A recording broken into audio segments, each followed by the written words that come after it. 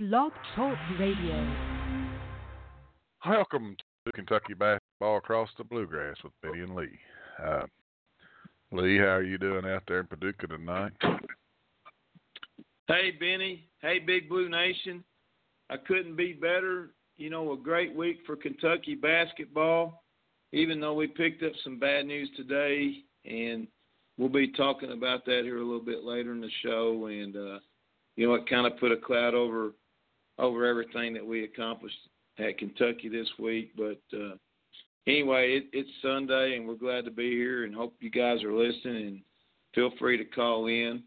And, Benny, how's your weekend been? Oh, it's been great up until today when I got the news. I don't really follow the news a whole lot on show day because I'm prepping for the show and trying to get everything ready for the show. And I got a text, did you hear about Kobe? And I was like, what are you talking about, Kobe? He died. I was like, you're crazy. And then I go to Twitter and I'm like, oh my goodness. And it just, I don't know, it hit me hard. I ain't gonna lie, I'm a grown man and big old boy, and I sit here and shed a tear when I heard that his daughter was in there with him. Well, the first thing he reported all four of his daughters, and I was just beside myself because because I got a 13-year-old daughter, and I don't know, I just put the phone down and went in there and just hugged my daughter. It's something, and we did have a good week in Kentucky basketball, and I don't want to put a damper on that, but it meant a lot to me because basketball is such a big part of my life, and I like all sports, but I'm like a basketball's like a religion to me. Like I was telling you before the show, I could watch two church leagues play and be entertained by it pretty well. Well, you know, and Benny, that's absolutely understandable. And I mean, you know, the sad thing, and I don't want to sound like we're, you know, going overboard here or anything, but, you know, anytime you have a death like this, you know, a major celebrity or figure, it's tough. And, you know, we've already had, you know, several just in 2020, and we're not even out of January yet. And, you know, it's hard to take. It is, you know, it was really bothersome for me, too, to find out that his 13-year-old daughter passed away in a helicopter crash. And like you, Benny, I was in Murray doing a little grocery shopping, and it was actually at Walmart, and went to Kroger, and my phone started blowing up, and people telling me, you know, Kobe Bryant, he died in a helicopter crash. And so it's big news, and it's very sad. And, you know, while I wasn't just a huge Kobe Bryant fan, I respected Kobe Bryant as a player. And, you know, he always played with a chip on his shoulder. And, you know, the good thing is we're going to have Terry Brown on here a little bit later, and he's a huge L.A. Lakers fan, and he's going to share his sentiment and thoughts on Kobe. But, you know, I remember Kobe's dad, Joe Bryant. You know, I'm ancient, guys, but, you know, playing for the Philadelphia 76ers, and Joe always played with a chip, and, you know, Kobe was no exception. And the one thing I take from that is when Kobe was asked what school, you know, he went directly from high school to the NBA, and what college he would have picked if he had gone to college, and, you know, was always Kentucky.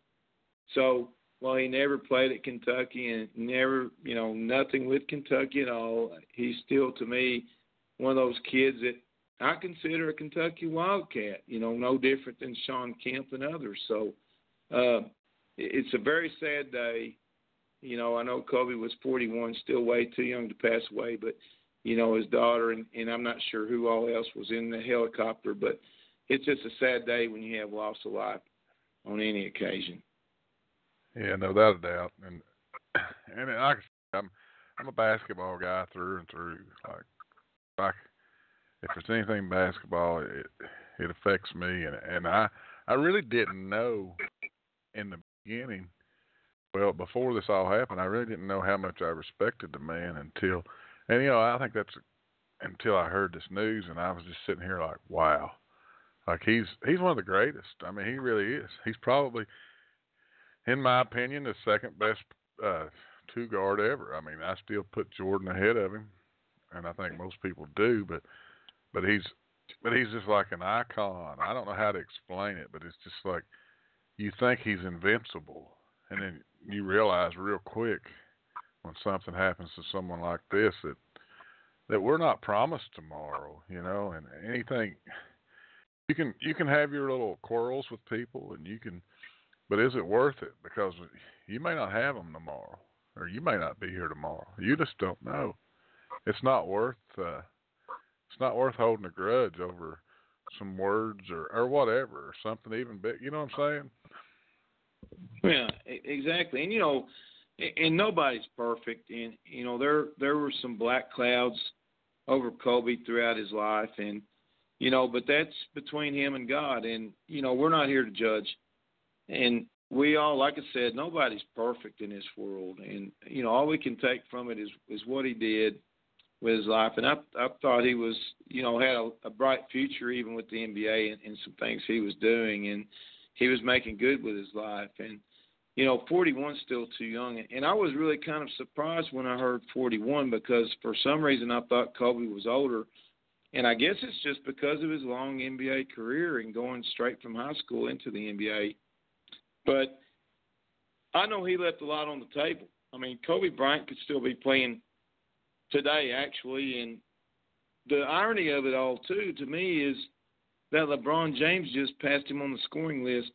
I believe it was yesterday. And to me, it's just strange that, I get that text today and probably like you, Benny, I had to go and look for myself just to make sure it was, true, because it just didn't seem possible. And to be honest with you, Kobe Bryant's name hadn't been on the radar a lot, and it was really brought back out again with LeBron chasing him down on the career, scoring list in the NBA. And so Kobe's name had been mentioned quite a bit on ESPN and other sports networks lately. So it's just strange, and it's almost surreal, And like you said, Benny, life is never granted, and we can't take it for that. And I go back to just 2 weeks ago, and this is a little off topic, but even with music, and I was a big fan of Rush growing up, and I'm an old dinosaur, and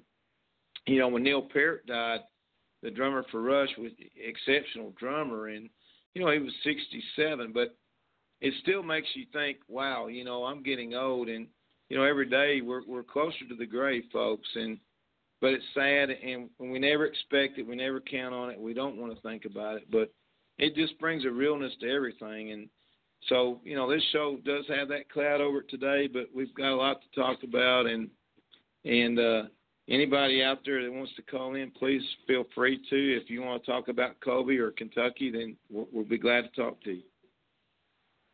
Without a doubt, and like I said, we'll get into some Kentucky talk here, and we'll get back into the Kobe stuff when Terry calls in, because Terry's probably, as far as the people I know, the expert on Kobe Bryant. He's a big, huge Kobe Bryant fan, and he was the first person I reached out to whenever I heard the news, because I knew it would affect him pretty big, because it's unreal. I mean, and like you said, when you're a fan of something or a fanatic like some of us are, you don't realize how much something like this will affect you until it happens, because I don't really think it's ever happened in my lifetime, because I grew up idolizing Jordan, obviously. So, I didn't like Kobe as much as others when he was playing, because they always compared him to Jordan, and they're comparing him to my man. But now, Kobe's retired, and I just got a huge respect for a lot of guys like Kobe. They're the guys I wanted to be growing up. You know what I'm saying? And it sounds childish, and some people don't understand because they don't love anything like some of us do. Some of us just love things too much, and I'm one of those people. I'm not gonna lie. I mean, it affected me greatly today, and maybe it shouldn't have, but it sure did. It just rocked me to the core. Well, it is understandable. I mean, we've got, people out there in the world, and everybody has their passion, whether it be, sports or, art, music, things like that. I mean, everybody has something that they're passionate about. And, Kobe, very popular figure, even in retirement. And it's just devastating to the world and especially here in the United States. And so our heartfelt condolences go out to his family and all his loved ones. And, like Benny just said, it's devastating. This is a big loss in basketball. And, it's just there's no words to explain it. And I know there's a lot of people with a lot of heartfelt grief out there today, and our thoughts are with you as well. Yeah, and we'll get to the Kentucky talk here for a little bit, and I'll ask Lee what he thought of the performance. I thought it was I'm going to tell you something. I thought it was one of the best performances that we've had in a few years on the road, because that's the second probably hardest environment that I've seen all year, and the other one was Arkansas for any college team. And we've won both games, and that speaks leaps and bounds, about this team. They're underrated and they're underappreciated by even our own Kentucky sports people. I listened to the post-game show last night, and I'm not calling anybody out, and I don't want anybody to think I am. He said, we know this team's not great, and I'm just thinking, what's it take to be great this year? Not much more than what we are. I think they are great, and I think they're going to continue to improve. I think it's really close to being. I like to see the Vegas odds right now. I bet Kentucky has moved up a lot. Well, I'll tell you what, Benny, I wouldn't disagree with you at all there. And the sad thing is, and what is underrated, and to be honest with you, I've always been one of these guys a Kentucky fan that likes Kentucky a little bit under the radar. And with being ranked in the high rankings in the strength of schedule, you're playing for a good seeding in the NCAA tournament. And I still think that Kentucky has that on the table right now, just with what you said, with the win at Texas Tech and the win at Arkansas, two very hostile environments. And what they did yesterday, and agreeably, we're going to all say that, Tyrese Maxey and Ashton Hagans did not have their finest hour. And Calipari struggled a little bit as well yesterday. And I think Cal, what he did there a little bit in taking the foot off the gas pedal, let Texas Tech back in the game. But all in all, they pulled it together as a team and they won the game. And, I'll tell you what, if we win at Lubbock, Texas, against Texas Tech, ranked 18th, and honestly, folks, this to me is a feel-good, is if I know Maxey didn't play his greatest game, Hagans didn't play his greatest game, and we still pulled out a victory in overtime in that environment, and that crowd was crazy. I mean, that was a beer-influenced, free beer, I guess, but they were on fire. That crowd was explosive, but Kentucky dug in, and what I take from that game is Kentucky showed me this is a blue-collar team. This team's going to get in there and battle, and they're gritty and they're tough.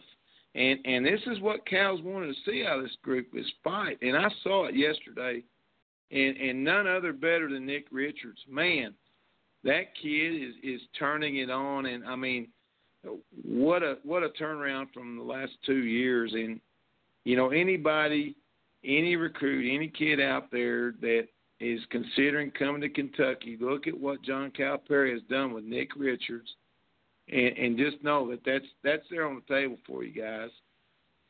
He's the coach, and he is a master and inventor of the game, innovator of the game, and he can definitely get you to where you want to be. And I wanted to tell everyone we had planned on having Breezy on tonight. Forgot to mention that in the open, or at least I don't think I mentioned it. But he had some family issues come up, and he's going to reschedule, and that's fine, because that's one of those topics that's kind of a feel-good type thing, and it probably didn't fit tonight anyway, the way things have come to pass today. But and like you said though, Kentucky is a blue collar team, and they do have the fight, and it's been coming all year. I've said all year Ashton Hagen's the toughest son of a gun, and as bad as he played, he had some big plays down the stretch defensively that pretty much helped us win that game. I thought the play of the game, and you guys, like he said, feel free to call in. It's 516-531-9474. If you want to call in and give your opinion, but I thought the play of the game was actually made by E.J. Montgomery when he walled up and made that kid go right. I think that right there saved the ball game, folks. And E.J. doesn't get the credit he deserves for being the defender that he is, because I've had this argument on Twitter several times, and people saying that he's not our best defender at the 4 spot. Well, I don't know what you're watching, but he definitely is. And he lost some minutes last night because Nate was playing good offensively. Nate actually played okay sometimes defensively, which is probably a good thing to see. And I'm pleased with Johnny Juzang. He come in, he played some decent minutes.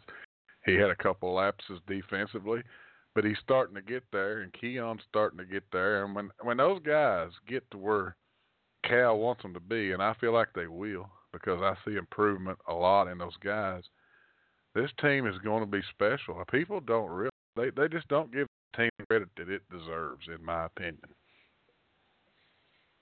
I think part of that, Benny, is just Kentucky and Big Blue Nation just being spoiled all in all. And because I agree with you 100% on EJ's play there where he forced the guy off that baseline.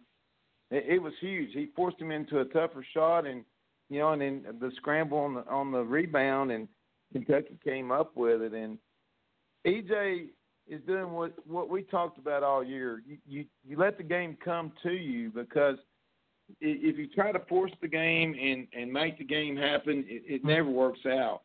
And EJ is doing what he needs to do. He's letting the game come to him, and he's doing what he has to do to be successful out there. But, I think Keon Brooks he had some limited minutes and no scoring, but I thought when Keon was in the game, he played good. I think Nate Sestina came back. It was one of his better games in a while, and EJ. But, out of those three, I think EJ is the 4, and I think he plays a great game. And he still gives us a lot of options on offense, too. And this team's taking shape. And John Calipari is the master at getting a team ready for March. And we're starting to see his team take shape. We know who can come in and give good minutes. And of course, with the exit of Khalil Whitney, now we're down shorter on the bench. And I think this is actually going to help John Calipari, be ready for March even sooner, because now he's got to do it with the guys he's got. And, and no disrespect to Khalil, because we all wish him well and we miss him, and we're going to touch on that a little bit later. But I think Cal's got his team. He knows who his team is now, and he knows what he's got to do. And these guys they're buying in, and they're starting to play defense. The defense has improved immensely. And I'll tell you what, if we keep playing defense like this, the offense is going to be there, guys. Maxey and Hagens aren't going to have games like that. And like you said, Benny, Hagens was the man still yesterday. He didn't have a lot of point output, and he had a lot of turnovers, but still, his nose was in there on that ball all day long. His defense was incredible. And that's the key. Wouldn't you say, Benny? Yeah, he had a big play down the stretch too that might have been the play of the game when he blocked that pass. I know he turned it all over, and we got it back. And we had 4 straight possessions there to where we didn't score, and I was really getting concerned because we were trying to go to Maxey, and I was with that, and I believed that was the guy, but Maxey just had one of those games where he was off. And thank God that our defense stepped up, because that's what won the ball game. It sure wasn't. And we were talking about the score before, and I thought it was defensive back, because teams, they have defense. But you never know. And people, everybody's talking about Calipari being 10-0 when turning the ball over 20 times at Kentucky. I got to thinking about that last night, and I was thinking, I think the reason for that is when we're turning the ball over a little more, which a lot of those turnovers were BS charges, I just want to say. But when we're turning the ball over, it means we're attacking more and we're trying, we're trying to get out and run more. And this team's better when they get out and run. His teams are always better when they get out and run.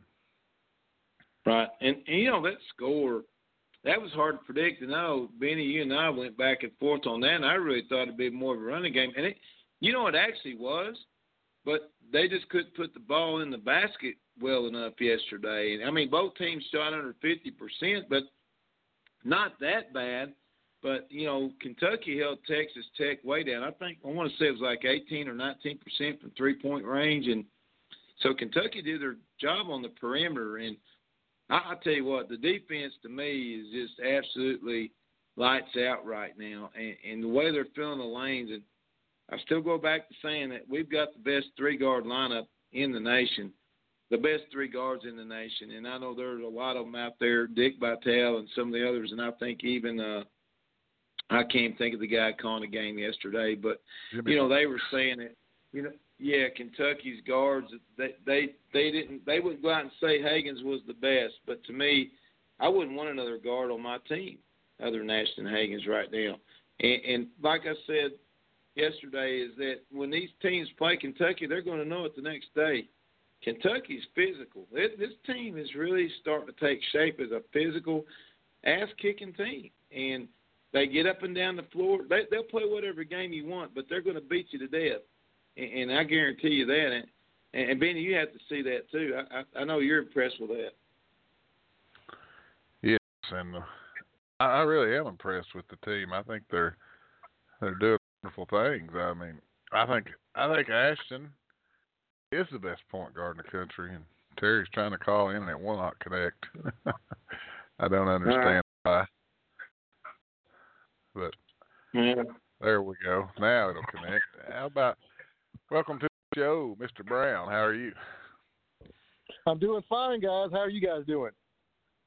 Hey, Terry. Good to hear from you, man. Thanks for calling in. We're glad to have you. I'm glad to be here. Terry, I know you're talking about this. Yeah. Go ahead, buddy. I said, I know you all are talking about the big-time overtime win yesterday, Kentucky going on the road and answering a lot of questions. I think, obviously, there were some issues with that, but I think overall you have to be encouraged rather than discouraged. Yeah, I agree. I mean, guys, the calls, I didn't think the calls were that good, especially in the overtime. I don't know what these referees are doing. I'm having a lot of problem with it, and so is a lot of people. And I don't know when the NCAA is going to get involved instead of defending the referees. But the calls seem to be a little bit more one-sided against Kentucky yesterday. But Texas Tech had some bad calls too. So what do you do to fix that?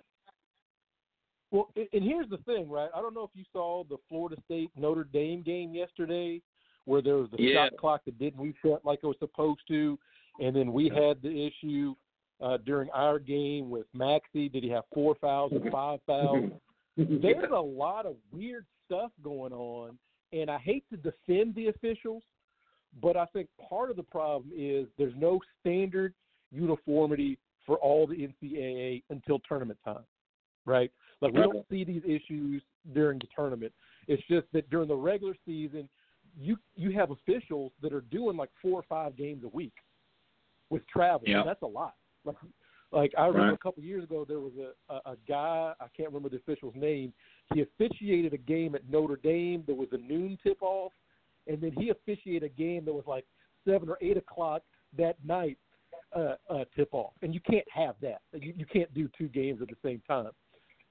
Because what happens is they've got all these different points of emphasis, and you hear this, the start of every season, the last couple, they have these points of emphasis.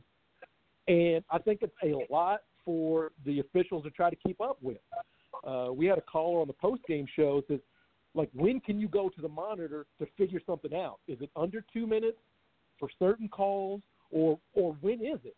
You know, and I think there's a lot for them to keep track of, and they're not really that great just on their own. So there's a lot that needs to be reviewed as far as the officiating. All right.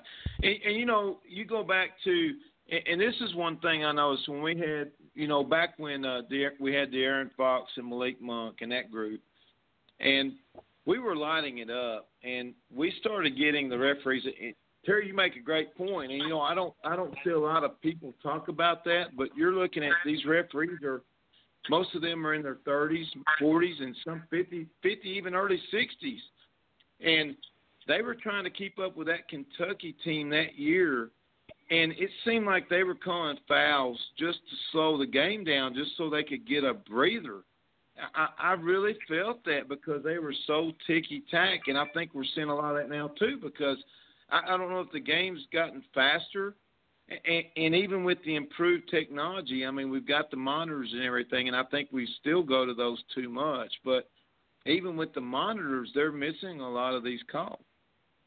It seems to me like that's part like they miss the big calls, and they can't review those, like the backcourt violation. It wasn't a backcourt violation. Why can we not review something like that at that point in the game?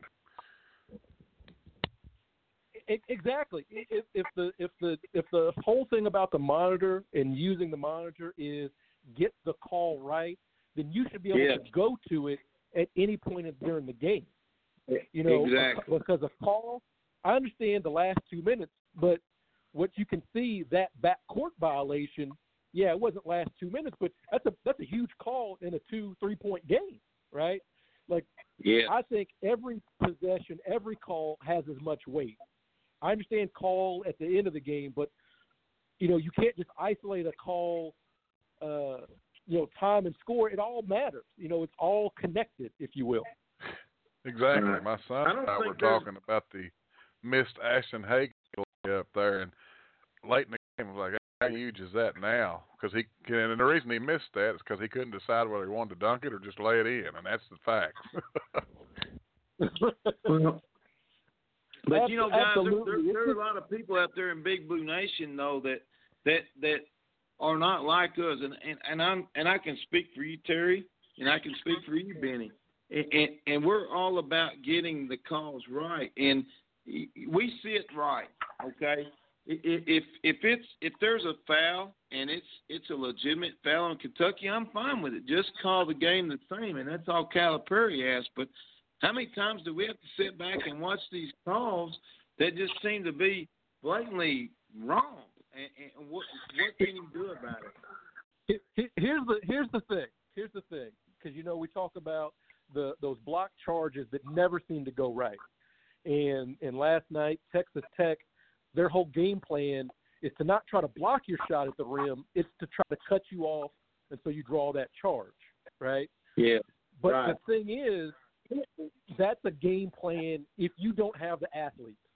Like, X's and O's are fine, but if you don't have the Joes, the Jimmies and Joes, it doesn't work.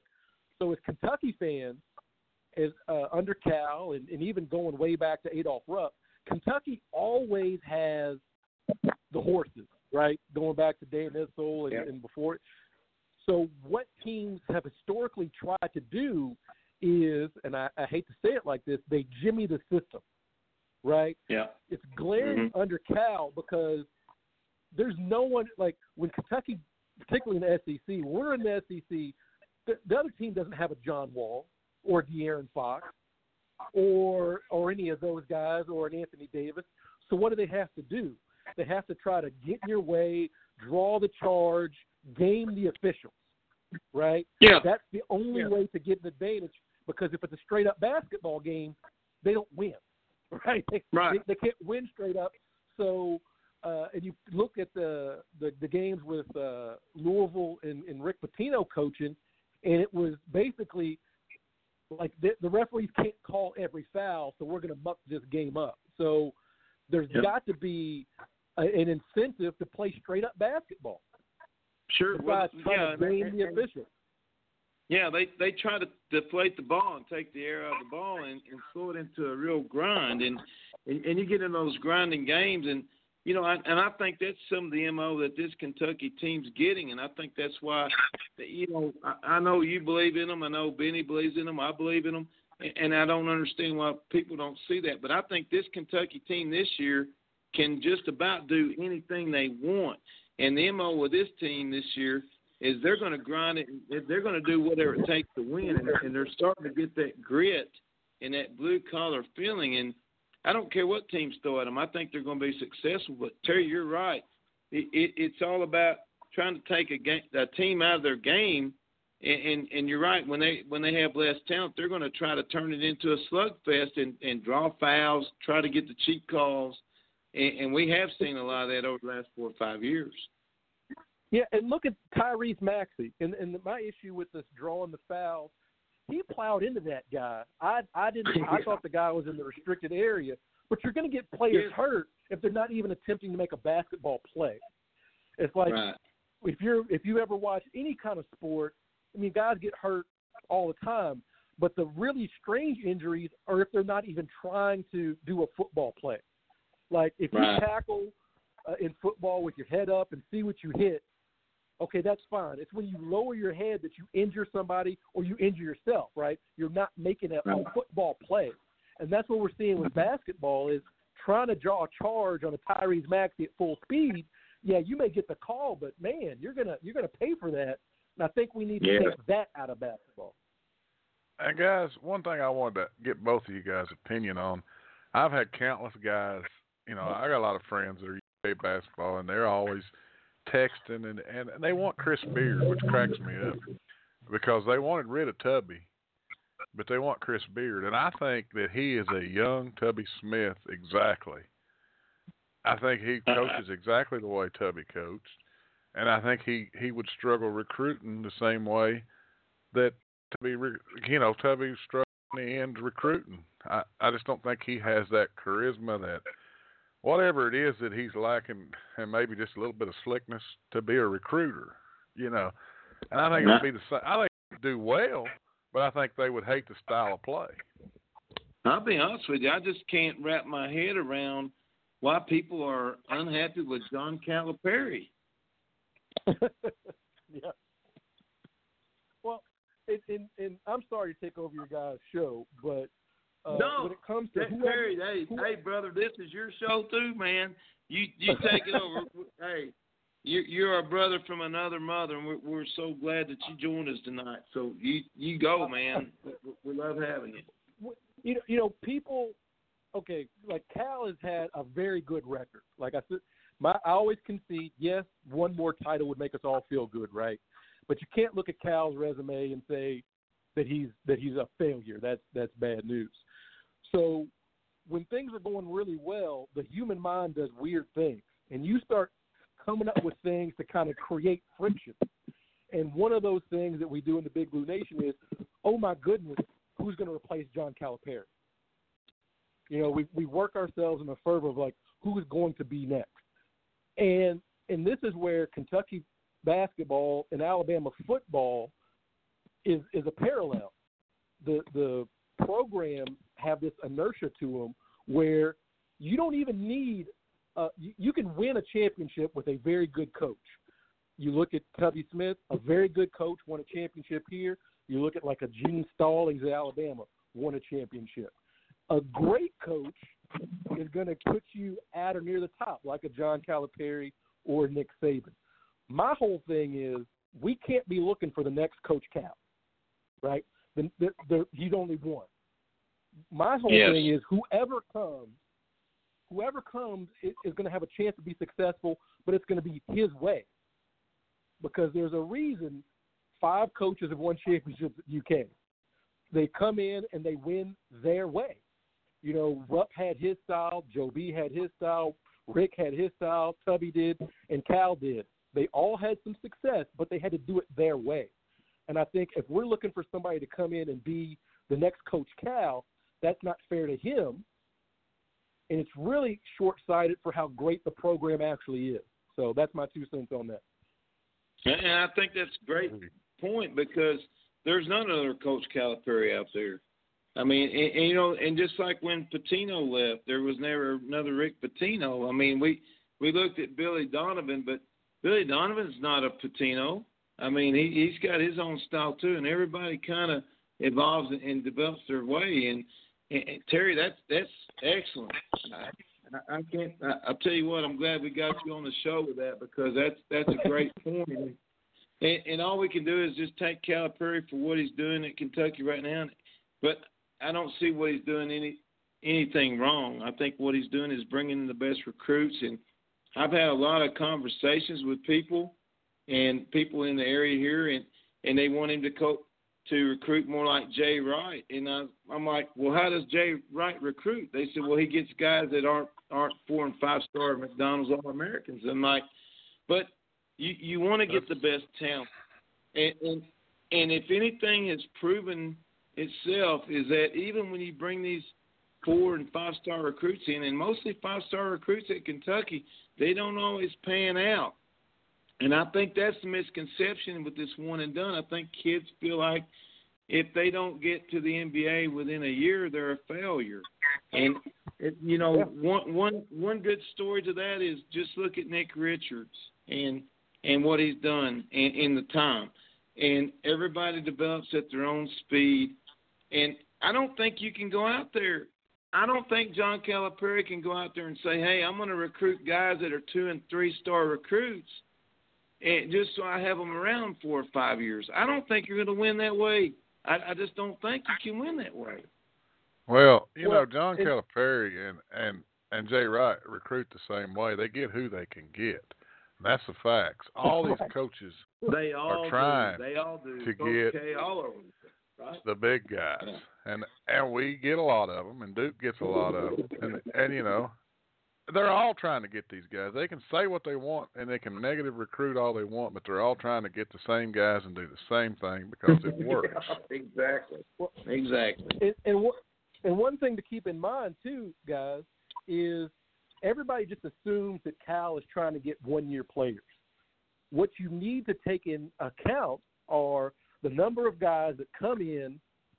They're rated 4 or 5 stars, but they're kind of at the bottom of the class a little bit, and they turn it on and they become one and done. A lot of people need to remember Eric Bledsoe was not supposed to be one and done, right? No, Tyler Hero was not supposed to be one and done. Shai Gilgeous-Alexander. Shai Gilgeous-Alexander. I mean, look at that. That's why you come to Kentucky, so they can turn you into a one and done. That's the fact. That's what people need to get. You are right on the money. That's the thing, and we see what Hero has done his rookie year. We see what Shea SGA is doing out in Oklahoma City this year. So, and people, a lot of Louisville fans, I know you all seen it on social media. Oh, at Kentucky, you lose a 5-star like Whitney, another 5-star comes to take the place. Yeah. That's not the burden you think it is. Like, you can have 5 5-stars leave in a decade, and because you get 37 in, it's kind of okay. It's like Bill Gates can lose $100 bill, and he's like, I'm not even going to pick that up. Because look, I mean, it's, and let me say that I hate to see the young man go, and I don't want to put any negative connotations on that, but I think, Benny, I was telling you, Kentucky will be okay. I don't think that it's going to send shockwaves out. Kyle Wiltshire left, and we still got guys in. Sasha Clea-Jones left. We still got guys are still going to come in. It's just one of those things that sometimes it's not a great fit. And Cal has said it, and I believe it. Kentucky isn't for everybody. It just isn't. And even if you think you're ready, sometimes you're not. And to me, and we're hearing a lot of things, Khalil, a lot of outside noise. There's a lot of the reports. And, of course, it's diminished playing time. And, of course, all three of us wish him nothing but the best. And we would have loved to see him, play his career out at Kentucky until he went, because the kid has all the talent in the world to make it to the NBA. And, it's unfortunate that, they let these things affect them and feel like they have everything on their shoulders. But he showed signs. I mean, I think Khalil, he did look lost at times, but he was starting to show some improvement. And I think everybody was starting to see that. And it's just unfortunate he left now at this time, at this point in the season, and not even give it another shot for another year because, at Kentucky, you're on the radar. And if he ends up at Illinois or somewhere up at DePaul or somewhere up in Illinois, he's still going to be on the radar, but it's nothing like being at Kentucky. And, I want to transition. Yeah. I know everybody, I know we get away with Kentucky sometimes, but I want to transition into what we Terry on for tonight, and that's to talk about his favorite basketball player ever, and Kobe Bryant, and how sad the news was today. I'll tell you, Terry, I sat here and I was prepping for the show, and I got a text, and I was like, no. And then I went to Twitter, and I started seeing all these reports, and I sat here and I cried, and I went in there and I hugged my 13-year-old daughter, and I was just like, wow. It just blows my mind because you feel like Kobe's an immortal, And yeah, and I was the same way. I heard my phone started blowing up because for those that don't follow me, I'm a Kobe guy. I've been a Kobe guy forever and ever. I mean, that was my dude. And my phone started blowing up. I was at the dinner with my mom, and I'm like, this can't be right. It's one of those things. And for me, Kobe was a year behind me, but our lives, I don't want to say parallel, but he hit the NBA as a high school phenom, ready to take over the world. At the same time, I went to UK, had a full scholarship, thought I was going to take over the world. And you know what? Sometimes happens, the world will humble you, right? So, Kobe had his struggles, I had my struggles, and he won some championships. I had a little bit of success. He had a falling out with Shaq and feuding with other teammates, and I was kind of that hot shot guy when I started in the business world. And then once he kind of figured out, hey, I kind of need my teammates, I need to be a better person, was kind of about the same time I kind of figured it out. And then he got married, started having his girls, and I had my girls. And Kobe just felt like that guy. He had that last game, that retirement. Like I said at the time, I believe it, that was the only way he could go out, right? That was the only way Kobe was going to go out with 60 points on 50 shots. That was perfect. And then he transitioned to his with his daughter and his daughters, and especially Gigi, who, man, I said I was going to try to get through this without choking up, but his daughter, who with all the videos he always talked about, and folks that follow me know I've got my two girls and I'm working with them so it just seemed like our lives were kind of parallel. And as far as sports people, heroes, this one hurt. Like Muhammad Ali was bad a couple of years ago because he was a Louisville guy and my dad loved him, but Kobe was my guy, right? I had watched his career. Like I said, we kind of had that parallel thing, and this is just devastating news. It is, and it just, the thing, he was on his way to his girls' game, the coaches, that just, it's a lot to take in. It really is. Well, go ahead.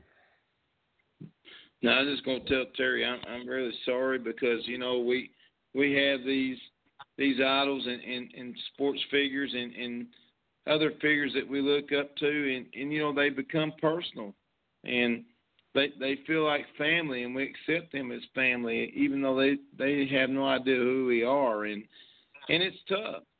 There's no way around it. It's just tough when you lose them because it feels like losing a family member, and I had a hard time today.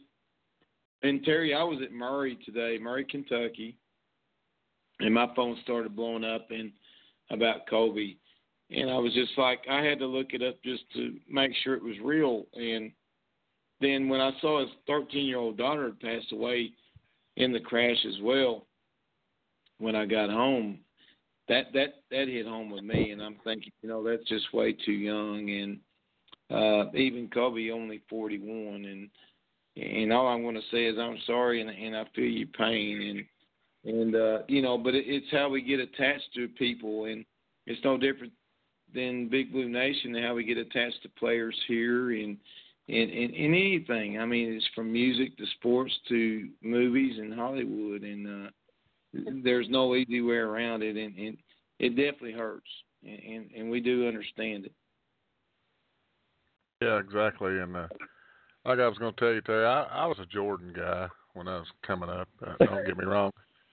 Kobe was 2 years younger than I am, but when he was all said and done, I respected him as one of the greatest of all time. And everybody that knows me knows that basketball is way more important to me than it should be. Like I was telling Lee earlier, it doesn't matter what kind of basketball game. I'll check it out.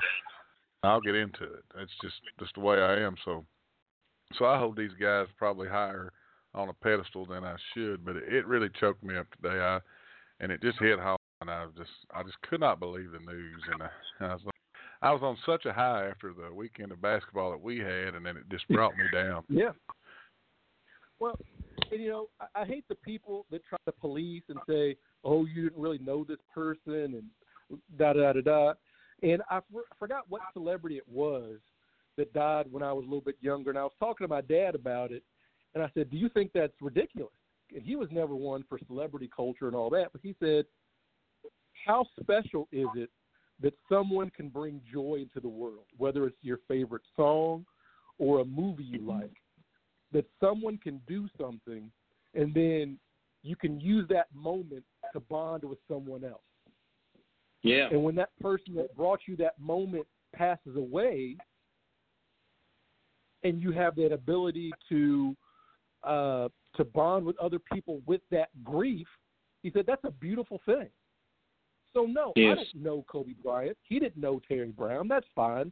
But I can talk to you guys like, man, do you remember that play Kobe did or something like that? Man. And like we're saying about Kentucky players, like we can talk about, man, that 96 team, they had it go. Like there's something beautiful in that in our human experience. And I don't mean to get all philosophical, but it's like, there's going to be these things, these moments that kind of last after a person's death. And that's where we can find some meaning. I don't know Beethoven, but I know the songs that he left us, right? Like nobody knows Leonardo da Vinci, but we still appreciate the work he left behind. And that's where I think we can mourn these celebrities in that context, and it does provide a lot of benefits. Yeah, and I think you have to take the good, and Terry, you weren't with us early in the show, and I don't know if you heard, but we were talking about, nobody's perfect, and people want to try to derail Kobe, and I think that's very untimely. I think that right now that our focus needs to be on the loss of life and and his family, and it's sad, and I don't care how you slice it, but we are who we are, and what do we look at? We look at TV. We look at social media, and we're bombarded with NBA games, and if you like sports, you're into the game, and you have idols, and I think the real gut check is and nothing with anybody's ages here, but we start having people that we look up as idols, and we respect it through their careers, and when they start passing away, and even it be natural or by accident, it's a reality check that nothing can be taken for granted, especially life. Absolutely. And I think sports work differently because sports have defined years. Like we know our UK teams by their year. And it's sports have that funny way of, like, you can watch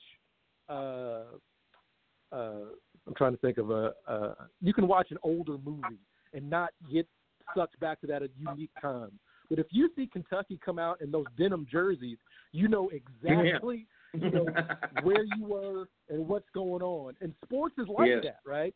Because sports, the teams are only together for so long. Like there was only that 1 year that all those guys were on one team. So sports works a little bit differently like that.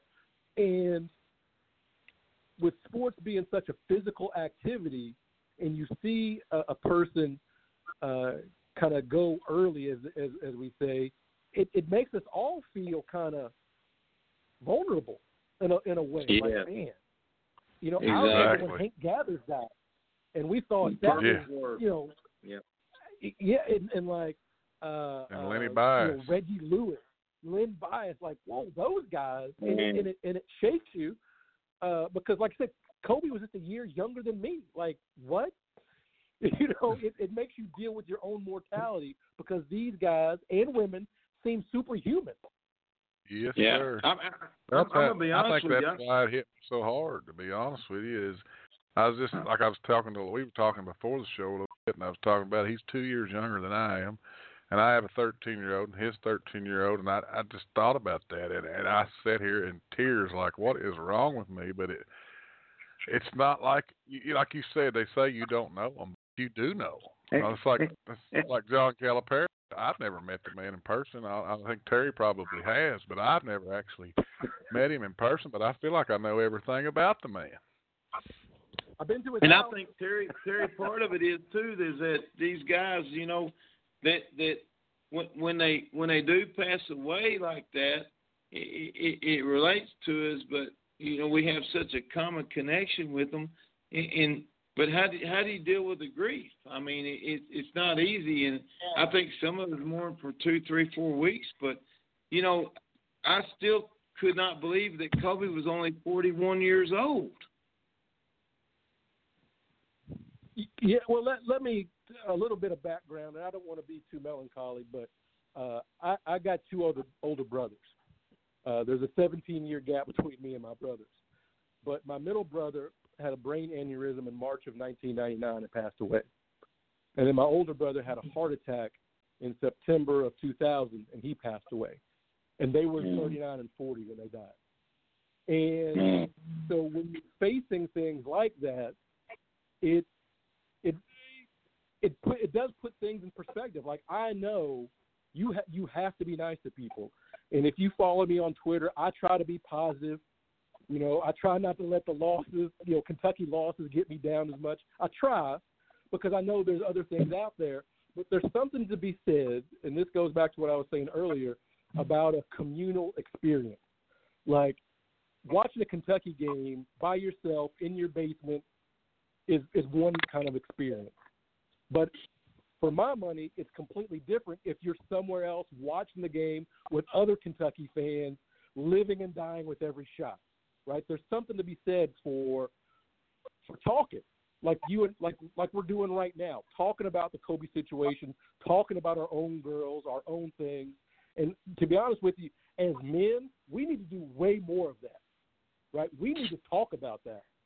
We need to say, hey, look, this Kobe thing. For me, it's the pictures with his daughter. That's what's killing me. The pictures and videos with his daughter. It's like, oh my God. Oh, it made me break down. It absolutely did. So I had to take a break. So there's something to be said for coming together. And to go on what you were talking, I tweeted it earlier this year, 2012. I'm watching the championship in a sports bar in Ashland, and I meet a guy there.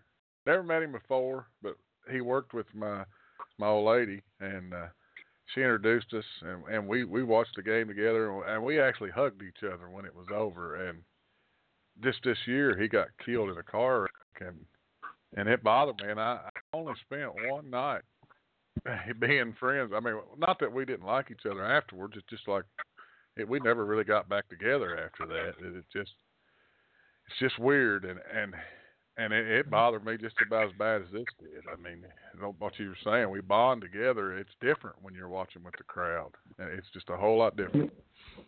And one thing I'll add, Terry, too, is that I'm old school, and I know I alluded to that when we were on Cats Talk Wednesday this past week. And, being a big Julius Erving fan and Philadelphia 76ers fan, and there's no question what Joe Bryant meant to that franchise. And, Joe always played with a chip on his shoulder, and Kobe picked that right up. But I want to ask you, and I'm sure you do know this, but when Kobe was asked what college he would have attended if he had gone to college, you do know what that college was, right?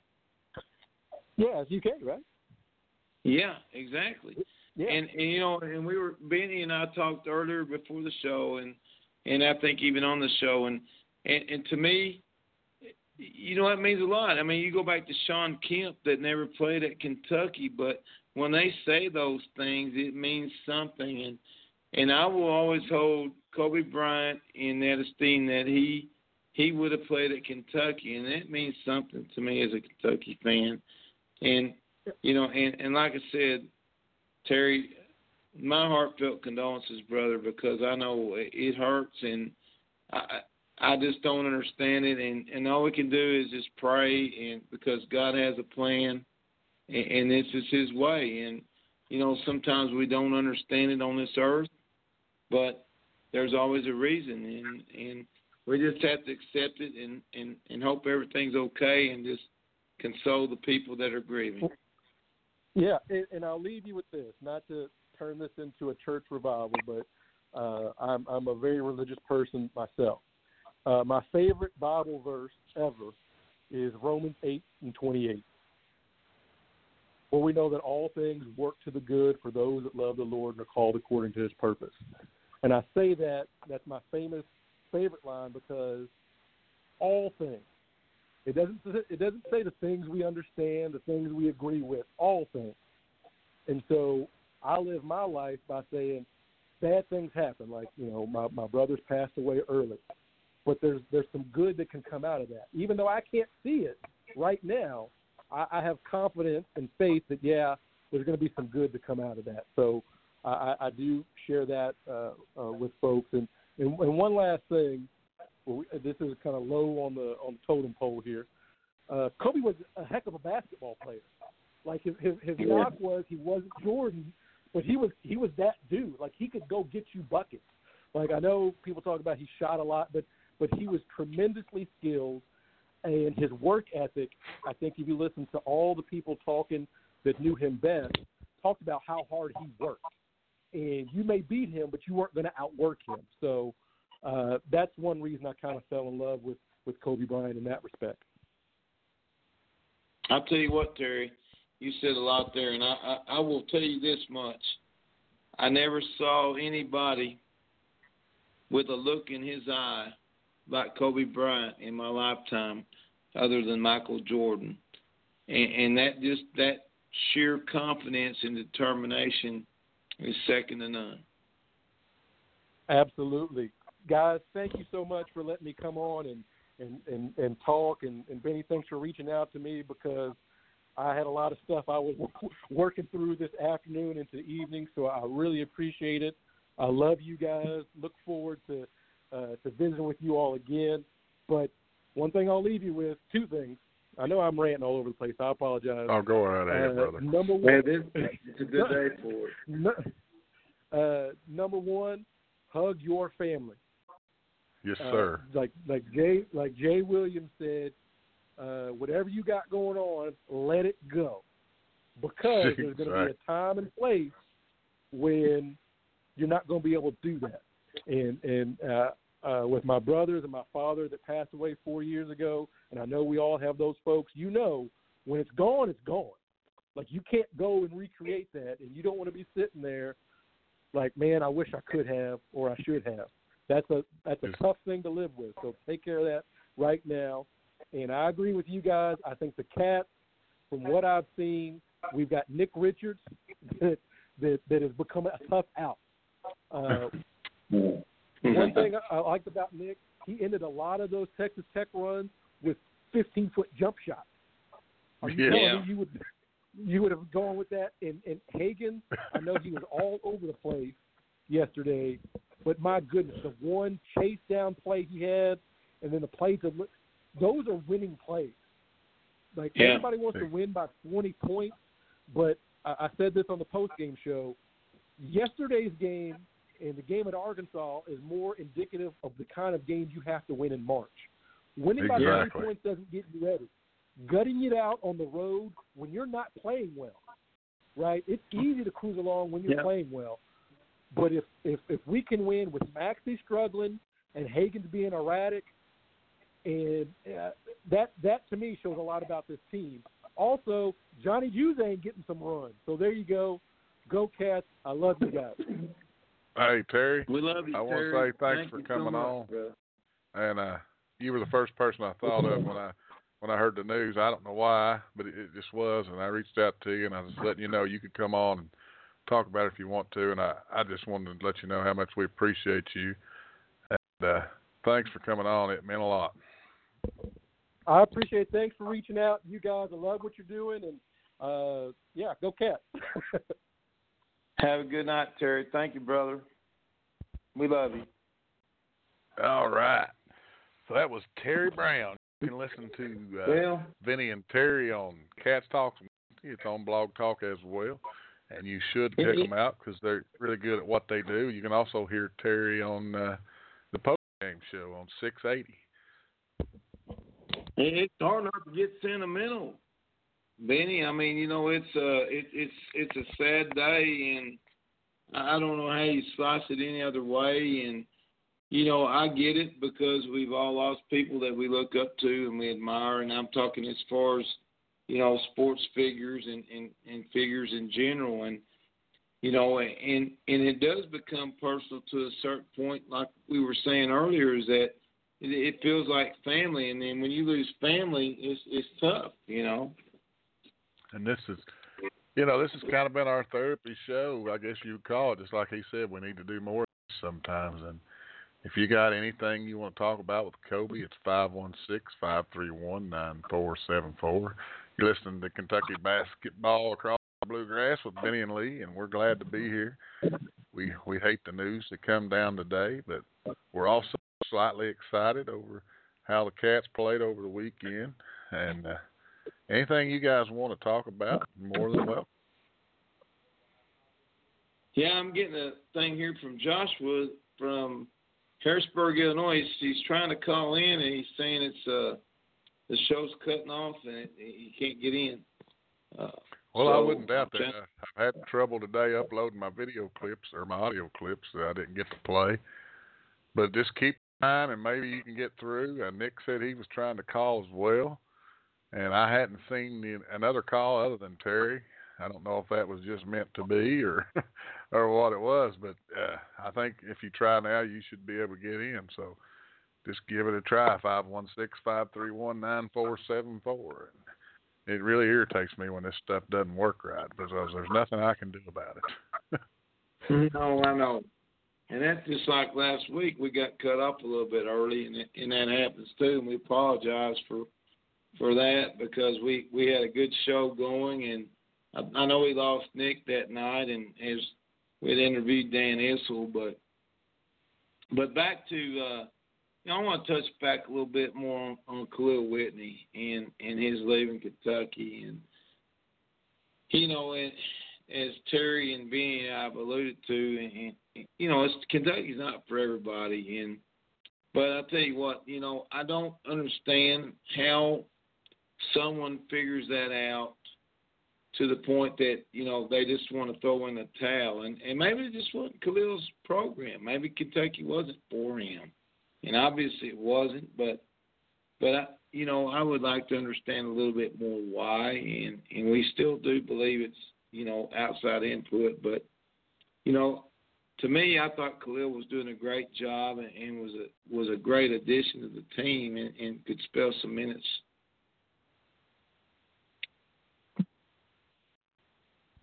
Oh, I think it was I talked to some people, which I'm not going to quote anybody because they didn't give me permission, but I talked to some people, and I think it was basically a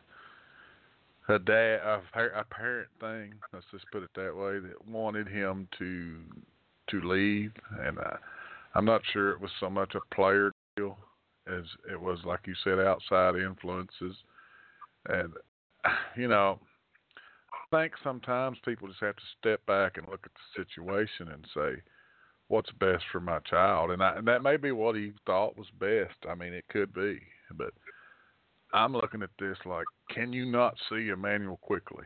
Can you not see Nick Richards and how far they have come and how far that this staff has brought them along? You'll not find a better staff for developing talent in the country. Yeah, and you know what? That says a lot, too.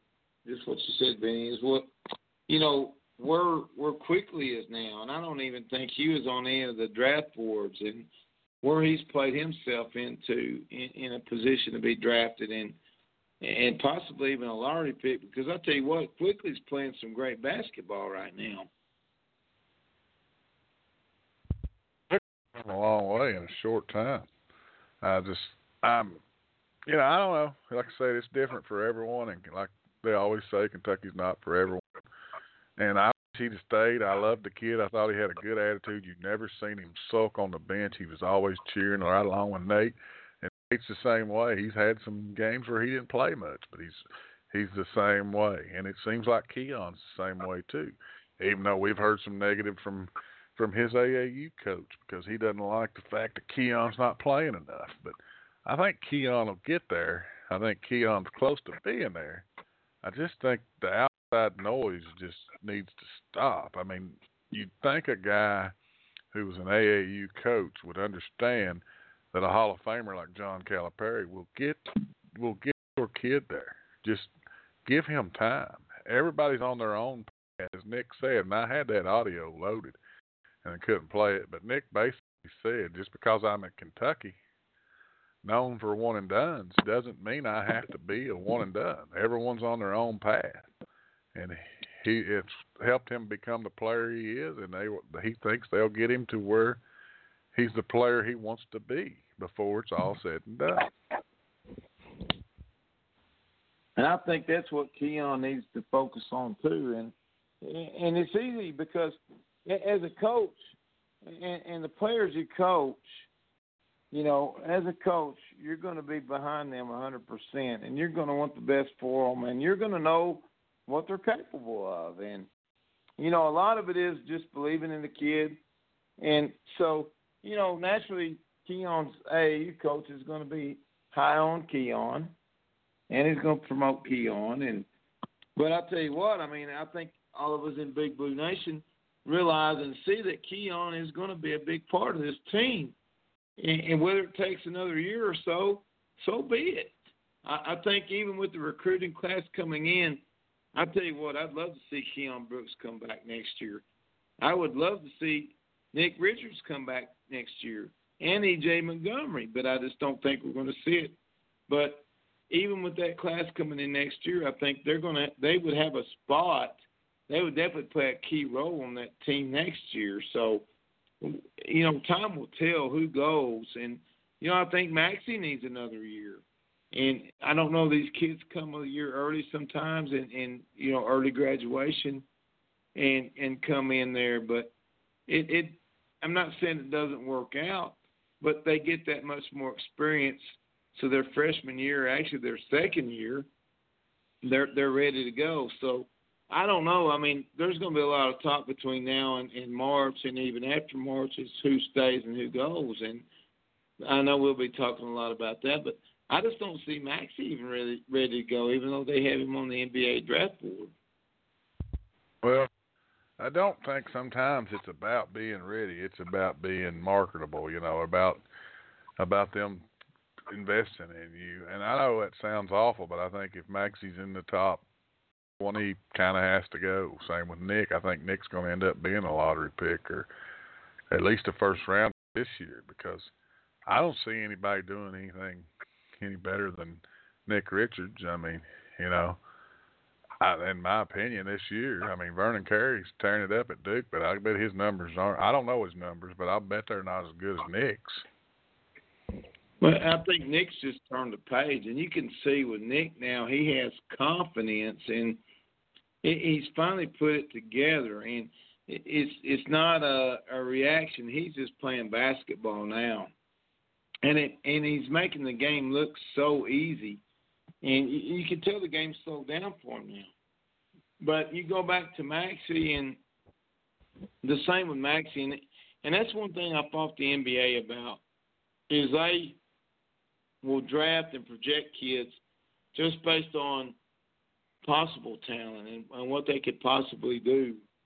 And I think sometimes that's why kids end up stuck in the D leagues and going overseas, is because they don't always pan out. And I think it's just gets in too much of a rush, hurry up situation instead of letting these kids develop and actually ready. And then as far as NBA ready, I still go back to Kentucky and look at what John Calipari does. I don't think there's a college program out there that prepares these kids for the next level better than Kentucky. And, I mean, you can take John Morant from Murray State. You can take Zion Williamson from Purdue. You can take a lot of these high-profile guys. John Morant just had talent. It didn't matter where he played, honestly. But can you imagine where he would have been drafted? I know he was 2, but just imagine him at Kentucky and what could have possibly happened. He probably would have challenged Zion Williamson for the number 1 spot. And while Coach K is probably one of the greatest of all time, and I mean, when you take his whole body of work, he's probably the greatest of all time.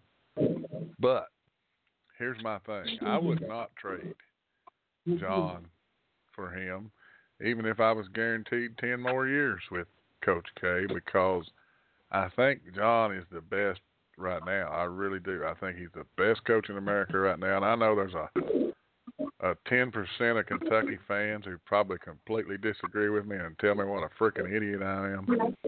I actually had a guy, like I told you, I think I told you this on the last show, told me that the program has regressed since Calipari took over, and I'm just like, what freaking rock did you crawl out from under? And he's the same guy that told me that he got out coached at Texas Tech in a hostile environment on the road that he won. And I said, well, dude, if he got out coached and still won, that's pretty damn good.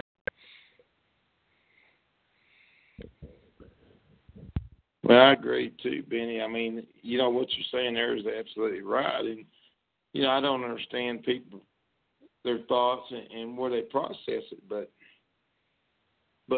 all I can say is a good trajectory for Kentucky, you know, going into March. And you know, there's no clear-cut favorite. You know, Baylor's number 1 this week, and they look good. But I think Kentucky would match up with them well. But so much of it comes down to the refereeing and how close they call the fouls. And there's just so many intangibles in the game.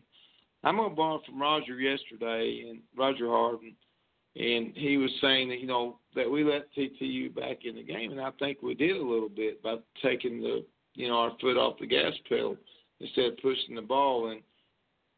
But, you know, there's probably a reason for it. And I know we were getting in some foul trouble with the guards. And so, you know, there's always a reason behind it. And Cal's the coach, and I still trust in Calipari.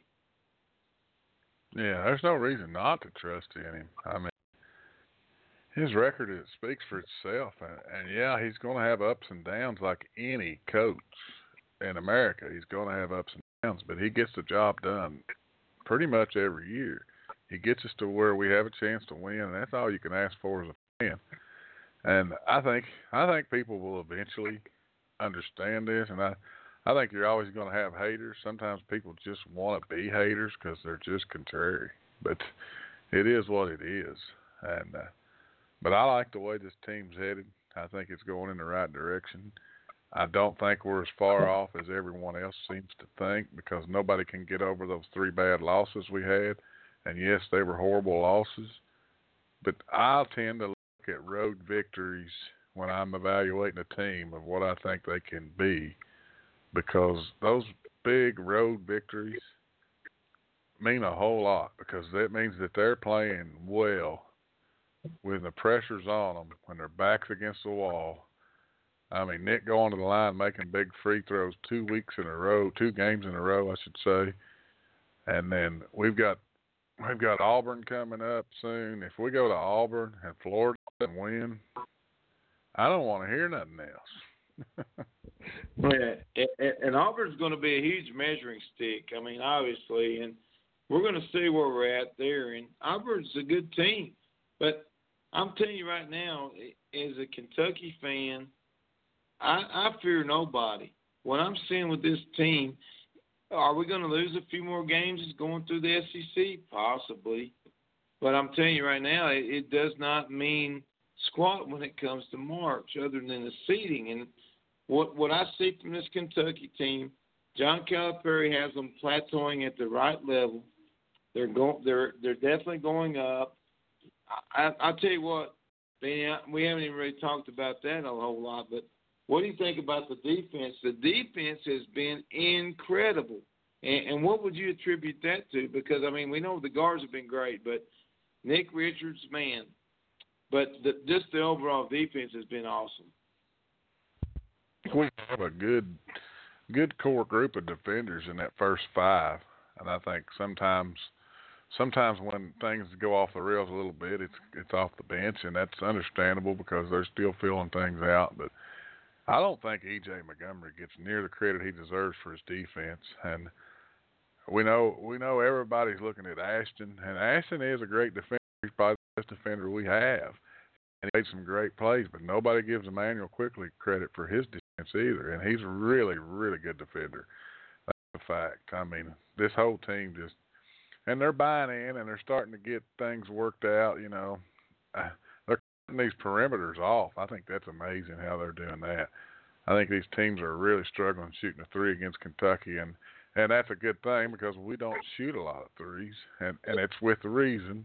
It's still until somebody proves me wrong, besides the Golden State Warriors, I'm still going to go with I do not think that you need to shoot 100 threes a game. I think you just need to shoot enough and make a few, and I'll take my chances at the foul line, driving and going to the foul line. And I love that fact about Calipari. Maybe that's a little old school in me, but I think that's how you win at the college level. You're right, Benny. You know, Kentucky, to me, has never been a team that just had to have a three-point shot or had to shoot a massive amount of three-point shots because we've never been that team. We've had some good sharp shooters in the past. I mean, you go back to Tyler Hero last year, Devin Booker, Jamal Murray, and, I mean, even the Harrison twins. But we've never relied on the three, and I don't think you can rely on the three to be successful and win an NCAA championship. Of course, naturally, I mean, if you're making a lot of threes, that's money in the bank. But Kentucky never has relied on the three. I think they have enough game and I think we have enough three-point shooting. I think once, you know, Juzane's been hot, IQ's been lights out. We know Higgins can shoot the three. We know Maxey can shoot the three. I think it's going to be there when they need it. But I agree with you. I like the old school, pounding the inside, driving to the basket, because I'm telling you right now, to me, Kentucky's quickness and size is insurmountable against anybody. I think right now, the way we're playing defense and our size, it just creates a lot of problems. And you can look at the game film from yesterday, and Nick closing out on the three. You got a 7-foot guy with a 7'4" or 7'8" wingspan coming at you on a three-point shot. You're not going to get a lot of good looks. So Cal's taking his team and he's coaching them right. But I agree. Pound it inside, drive it to the basket, draw the fouls. I mean, we're shooting almost over 80% on the year from free throws, and great day yesterday too. But that's where the money is. I mean, those are freebies. Take all you can get. Yeah, we're shooting such a good percentage from the foul line. I don't see any reason to change anything. And like I said, when you're talking six games you got to win in a row, and you're telling me you're not going to have a coach shooting night. If you completely rely on the three, you're going to have a bad night. I don't care how good you are. There's going to be 1 out of 6 games where you can't make as many shots. That's just how it goes. That's why I like depending on getting to the foul line, playing good defense. I think it's the way to win. I think this team has a way better shot at winning a title than most people think. I'm not saying I think they're a lock to win a title, but I think that they have a way better shot than people think. I like the way it's going. They're winning on the road. I'm interested to see how they play on the road in the future. And I'm just going to tell you, we had Hagens didn't have his best game, and Quickly didn't really have that great a second half. And Maxey had an awful game, I thought, for his standards. And we still won that game, a top 20 team, on the road in probably the most hostile environment in the last 5 years.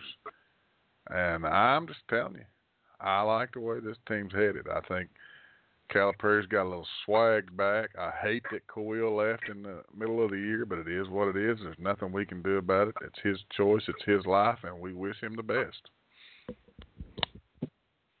You hit a lot of good things there, and you're right. I think this Kentucky team will be in the hunt in March, and that's all we can ever ask because there's no clear-cut favorite. But, you know, I've read a lot of reports from different media outlets, and that includes ESPN and Fox and some others. And the upside for Kentucky, the ceiling right now is so high, and they're showing signs.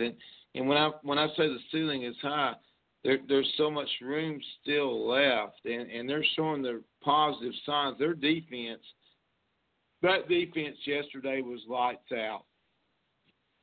And it takes defense to win championships. And the offense is going to come. I'm not worried about the offense because I see it's there because we have enough weapons on that bench. In Sestina, Montgomery Brooks, they're going to cover it. And our three guards, man, and Richards. So we got a lot of the intangibles working for us right now. So I feel very positive about this team. I mean, you know, come March, it's going to be up for grabs, folks. It's going to be up for grabs. And I still hang on to what John Calipari has done with every team in Kentucky, you know, with the exception of one with the Ernest Noel injury. But these teams in March are always ready, and they play their best basketball. And this team right now, I have such a good thing about this team. It's crazy because I'm telling you right now, there's no team in college basketball. If Kentucky comes ready to play and they play a good game, that team's going to beat Kentucky. No, Kentucky's got a shot to beat anybody, but I also think if they revert back to some of the things they did earlier, they can be beat by anybody. That's just the way it is this year. But I think this team's starting to develop a mentality of, you know, bring your lunch pail, we're going to work type mentality from what I'm seeing. And Maxey's going to be fine. Cal will push a button here, a button there. We still got a long way to go before March, really. We got several games, and I think he'll get Maxey fine-tuned. And I think that's the only thing that's missing from this team at this time is that one guy that can just take the thing off the dribble and go get his. And I think Maxey's that guy, and I think Maxey will become that guy. I think it's got to be led by Hagens, but I think sometimes when you just got to have a bucket, you got to ISO Maxey and let him go. Isn't it crazy, Benny, that we're talking about this, and we've talked about this all year, and you and I agree about it. And when we're seeing this team go and how they're developing, and I just, the naysayers, you know, they whatever. But I'll tell you what, don't forget this name, folks, Johnny Juzang. Johnny Juzang. That is going to be a Big Blue Nation favorite before he leaves Kentucky, I promise you. But this team, they are gelling at the right time. And I agree, Benny. I don't see them reverting. I think that sometimes, when reverting I think we saw a little bit of it yesterday with Maxey. But, hey, Maxey's playing in his home state. You know, he has a home crowd. He had family there and friends. And it's just a freshman thing, just trying to do too much and force the action. And so, you know, hey, that's part of it. But that's where Hagens has to step up a little bit.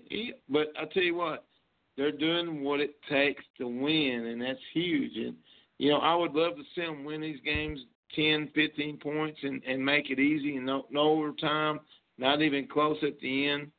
But I just don't think this team is there yet. I think they can be there, but they're good enough to win these tight games in hostile environments like Benny said, and that's huge.